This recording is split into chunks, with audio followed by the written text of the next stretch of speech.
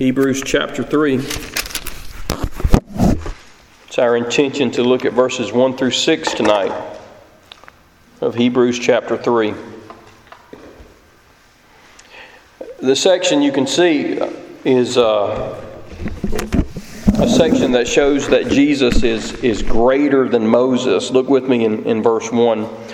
Therefore, holy brothers, you who share in a heavenly calling, consider Jesus the apostle and high priest of our confession. Now, anytime you see that word therefore in the Bible, it's always pointing backwards. It's pointing toward what was just said before.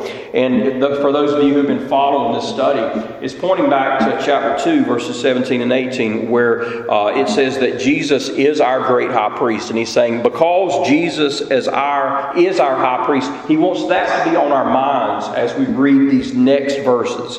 And he says, holy brothers. And who is he speaking to when he says that? Well, he's speaking to the people of God. And in that you have a description of believers, a description of Christians. Number one, they are holy brothers. And this shows that he's speaking to the people of God here that are set apart by God. That's what that word holy means. It means to be set apart. Essentially, it means to be saved. Sometimes the word is translated as sanctified. It means to be set apart.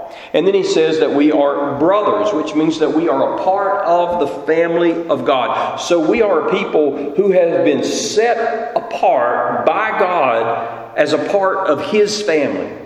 And he says that we share in a heavenly calling. I want to expound on that for just a little bit tonight. First of all, it's a heavenly calling, which means what? Which means it comes from the heavens. Well, it's not the angels calling us. It's not our loved ones calling us from heaven. It's God calling us, isn't it?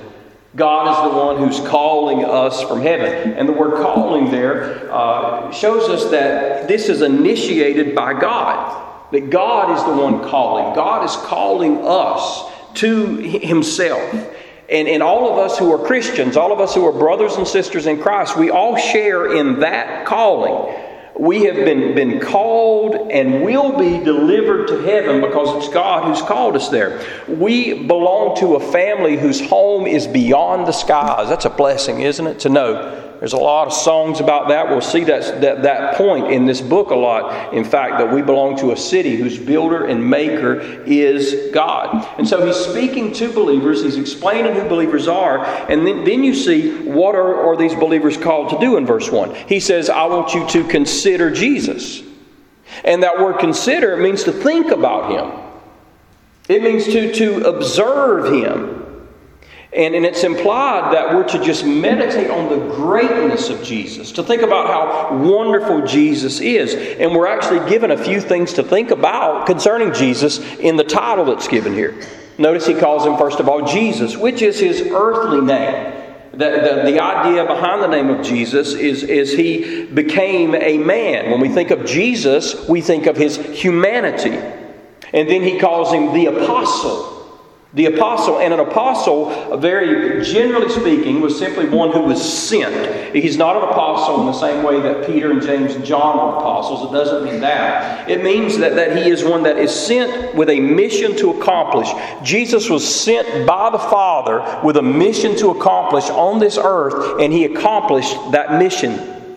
He says next there that He is the high priest. And the focus there is twofold. Number one is He makes intercession for us. And number two is that He is our sacrifice as our great high priest.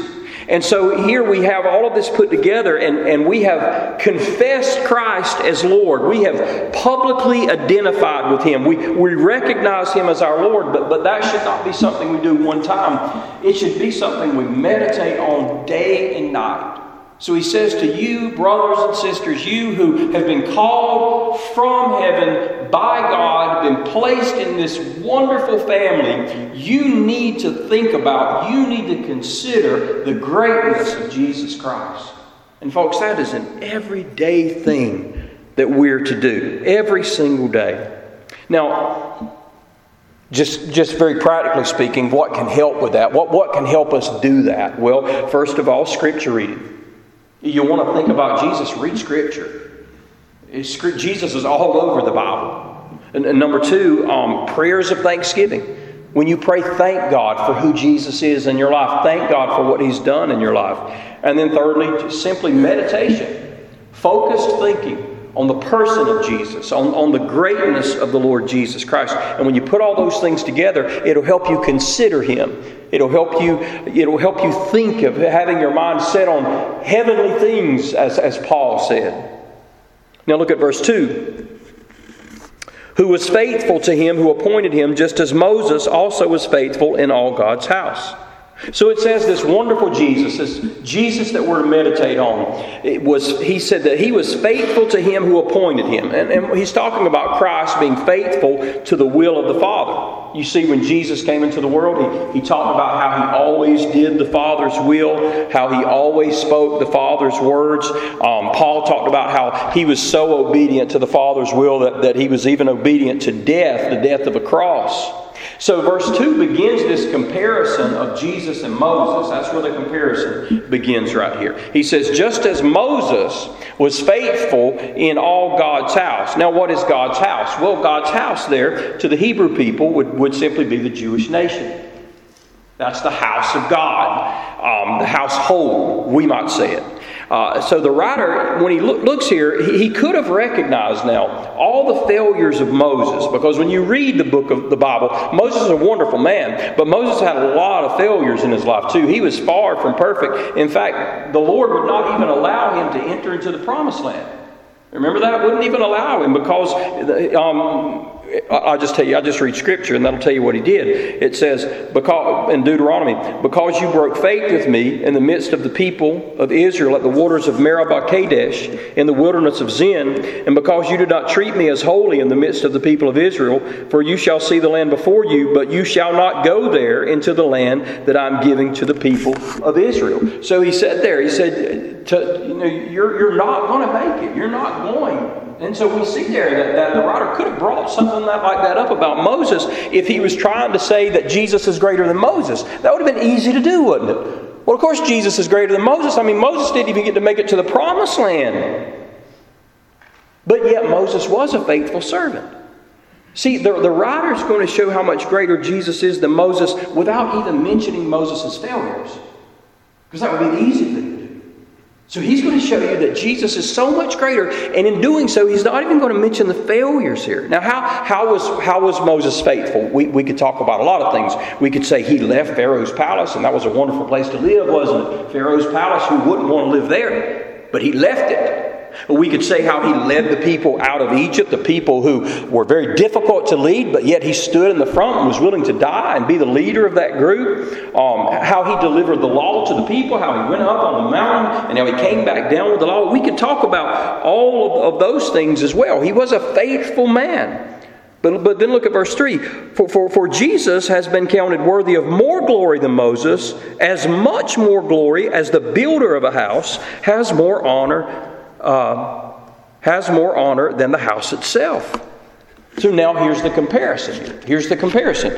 Jesus is worthy of more glory than Moses is, which, by the way, would be quite a statement for faithful Hebrews to hear, wouldn't it?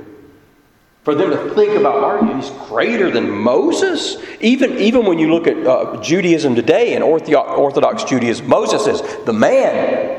I mean, he looks just like Charlton Heston, right? Who wouldn't want to like that guy? Moses is the greatest of men to them. So why is Jesus then worthy of more glory? Well, he tells us, he says, because Jesus built the house. Moses is merely a part of the house. Again, what is the house? The house is the people of God, the household, the people of God. Moses was a person who is a part of the people of God. Jesus is the creator of all the people of God. The New Testament equivalent here, where it says that Jesus built the house, would be where Jesus said, I will build my church, and the gates of hell will not prevail against it. We've already saw in this book that Jesus created the world. He is the creator. And so think about it like this. There could be a people of God without Moses, couldn't there? If Moses was never born, if Moses had never existed, there could still be a people of God. But there could not be a people of God without Jesus. So he's saying, look, he says, this is the builder of the house. Jesus is. He's the builder of the house there. And so, by the way, not only Moses, but Jesus is greater than every member of the household of God. Moses is simply chosen as a comparison because to the Hebrews, this is the letter to the Hebrews, he was the greatest of men. Therefore, if Jesus is greater than Moses, then Jesus is greater than every man. He's already made the case that Jesus is greater than the angels. Now he sends the man, he picks the greatest man that the Hebrews could ever think of, and he says that he's greater than him, and he doesn't even mention any of the negative things Moses ever did. You know, it's a very humbling thing to know that Jesus doesn't need any of us. Amen? You know, we think about, that person's indispensable. There is not an indispensable person in this world. Jesus is the only one, y'all. Everything we see, God could accomplish whatever He wants to accomplish through the least of us. He doesn't need any great man, any great woman. He's more glorious than us, the writer is saying, because without Him we could not exist. Look at verse 4 now. Now Moses was faithful in all God. For every house is built by someone, but the builder of all things is God. I like it that he throws this little existence of God argument here in verse 4. He's saying the existence of a house proves that there's a builder of the house, which is called the teleological argument for the existence of God. If you see that something has been created, there obviously must be something that created what's been created, right? And so and I don't want to bore you with all that, but that's a philosophical argument for the existence of God. But here's a point for us to remember. When you accomplish something great like building a house, remember the builder of all things is God. And you and I may accomplish great things that are outstanding. But we couldn't build anything without God, because without God, we'd have nothing to build with. Amen?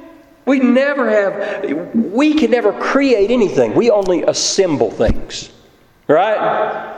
Because you say, I could create whatever. And then you say, okay, we'll go to it. And they say, well, hey, give me a Home Depot card. And you say, no, buddy, you have to, that's building. That's not creating. That's building. And so that's the point he's making. He said the builder of everything is God, because without God, all we can do is assemble. We just take what God has given us and we put it all together. Now back to the point here.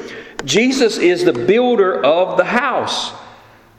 God builds all things, therefore Jesus is God. So he's making another argument for the deity of Christ here.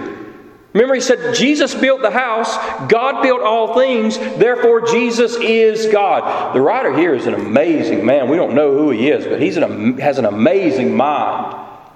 He's showing them that he's greater than Moses because he's God in the flesh. Look at verse 5. Now Moses was faithful in all God's house as a servant to testify to the things that were to be spoken later. So Moses was faithful. Yes, he was faithful, but he was a servant, which means he spoke for God. He testified to the things that were spoken of later. What does that mean? Well, we're still speaking of things that Moses testified of. Moses wrote the first 5 books of the Bible, the Pentateuch.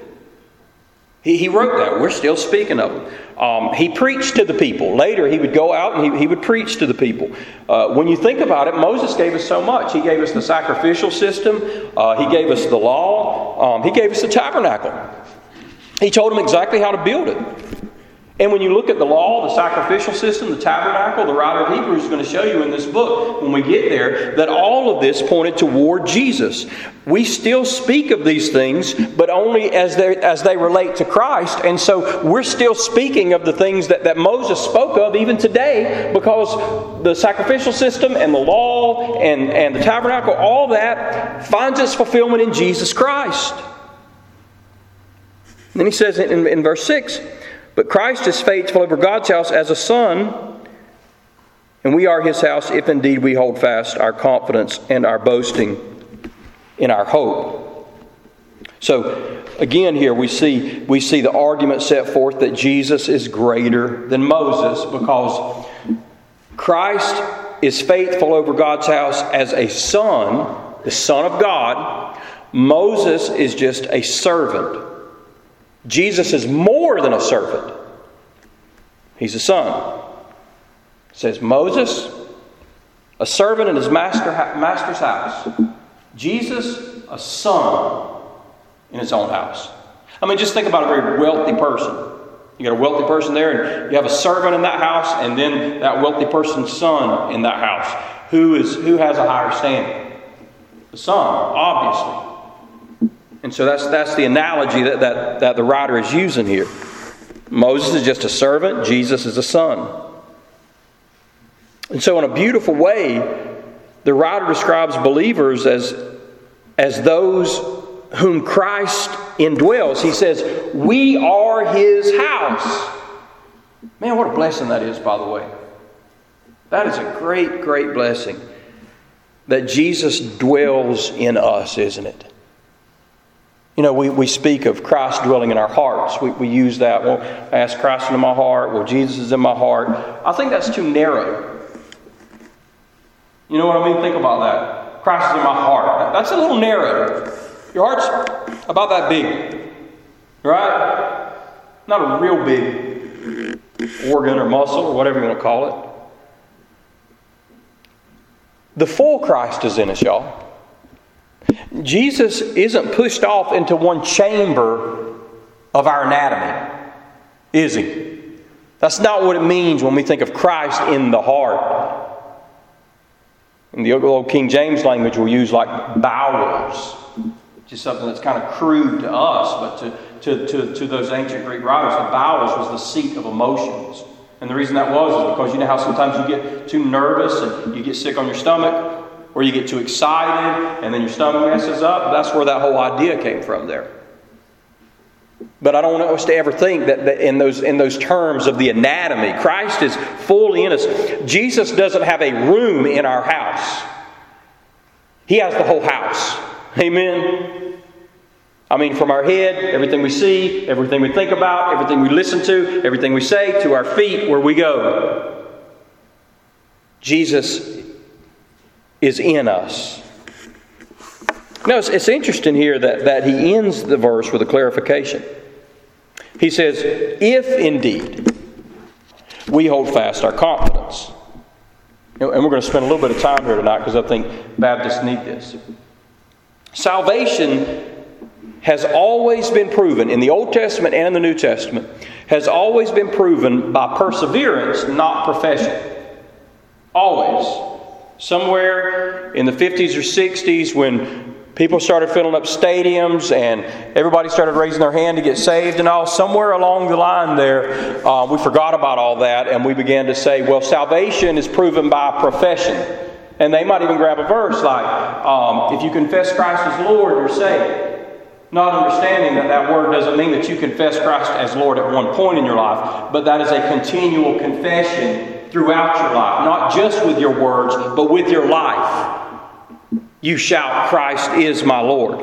But I want you to notice, he doesn't say, we will be God's house if we hold fast. He doesn't say that, does he? He says, we are God's house if we hold fast. And that's important because that's showing you that your perseverance proves that you belong to God. It's your perseverance in the faith that proves that you belong to God. And I'm focusing on this because the writer of Hebrews is going to keep hammering that point the whole book.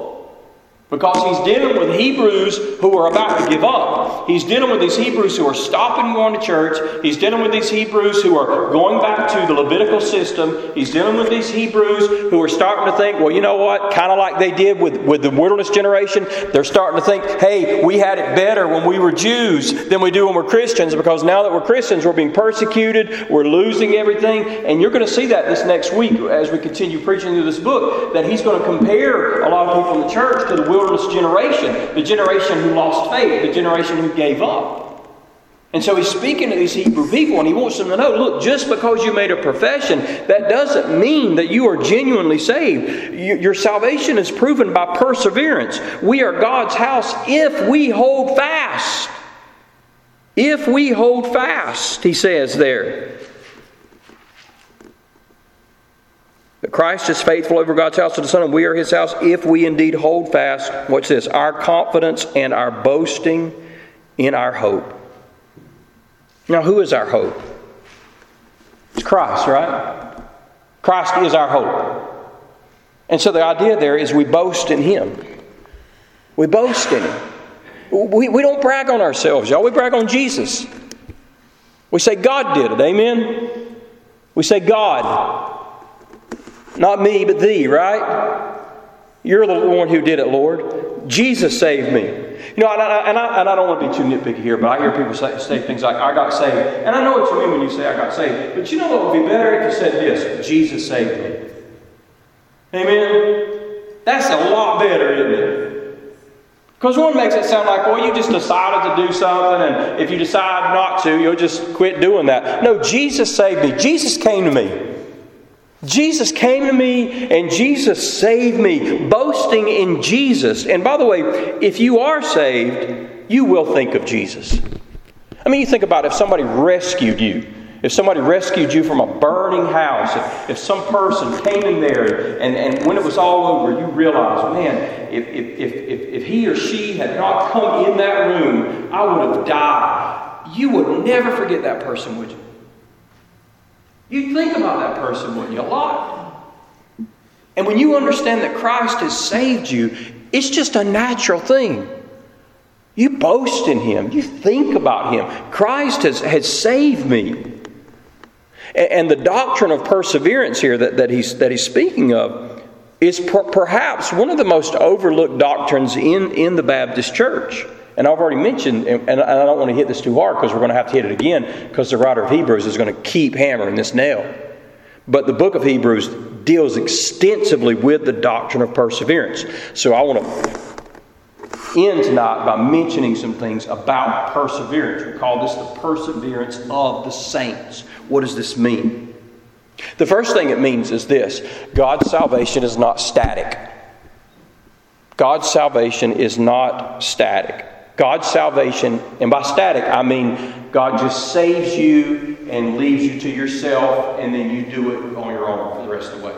That's not what God does when God saves you. The salvation of God is an active salvation.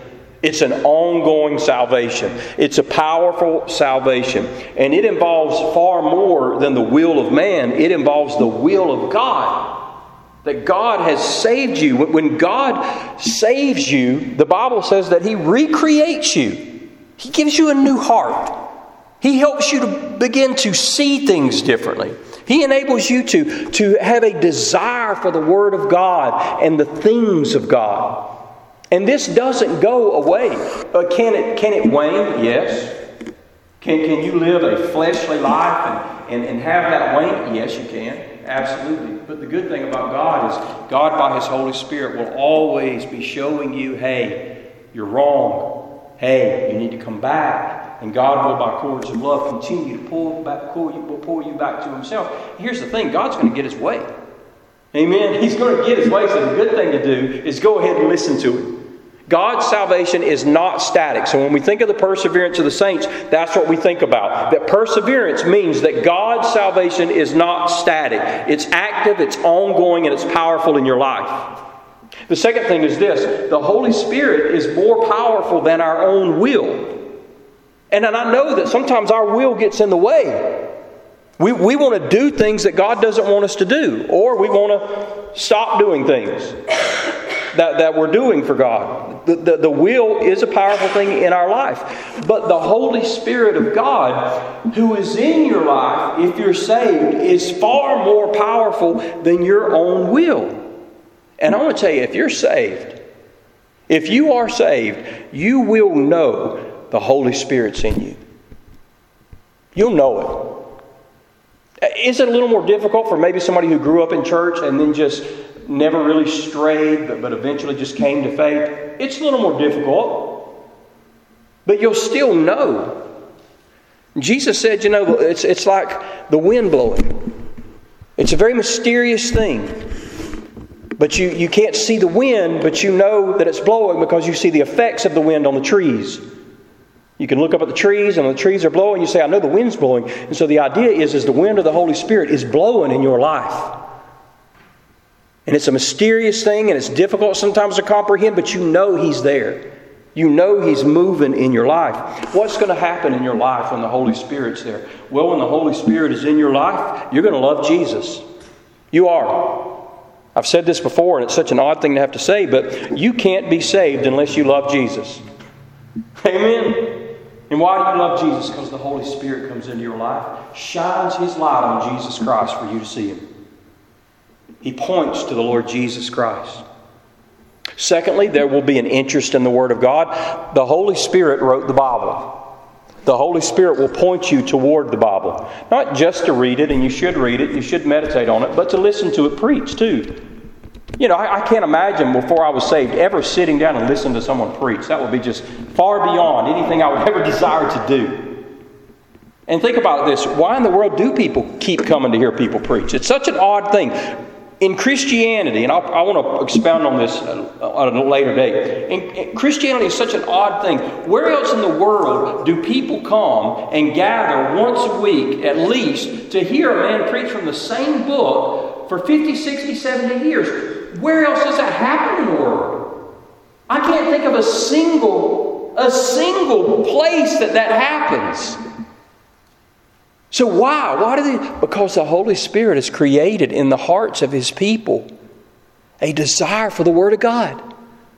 And therefore people continue to come and continue to listen to it. So there's a love for Christ. There's a desire for the Word of God. There's a hatred of sin. And I'm not saying you're going to be without sin, but you're going to hate it when you sin. You're going to hate yourself at times. Paul talked about how he just hated himself at times. Oh, wretched man that I am. He said, who shall deliver me from the body of this death? There's hatred for sin. You see, perseverance includes both belief and practice now. And what I mean by that is this. Perseverance means you continue to believe the truth. And then secondly, you continue to live the truth.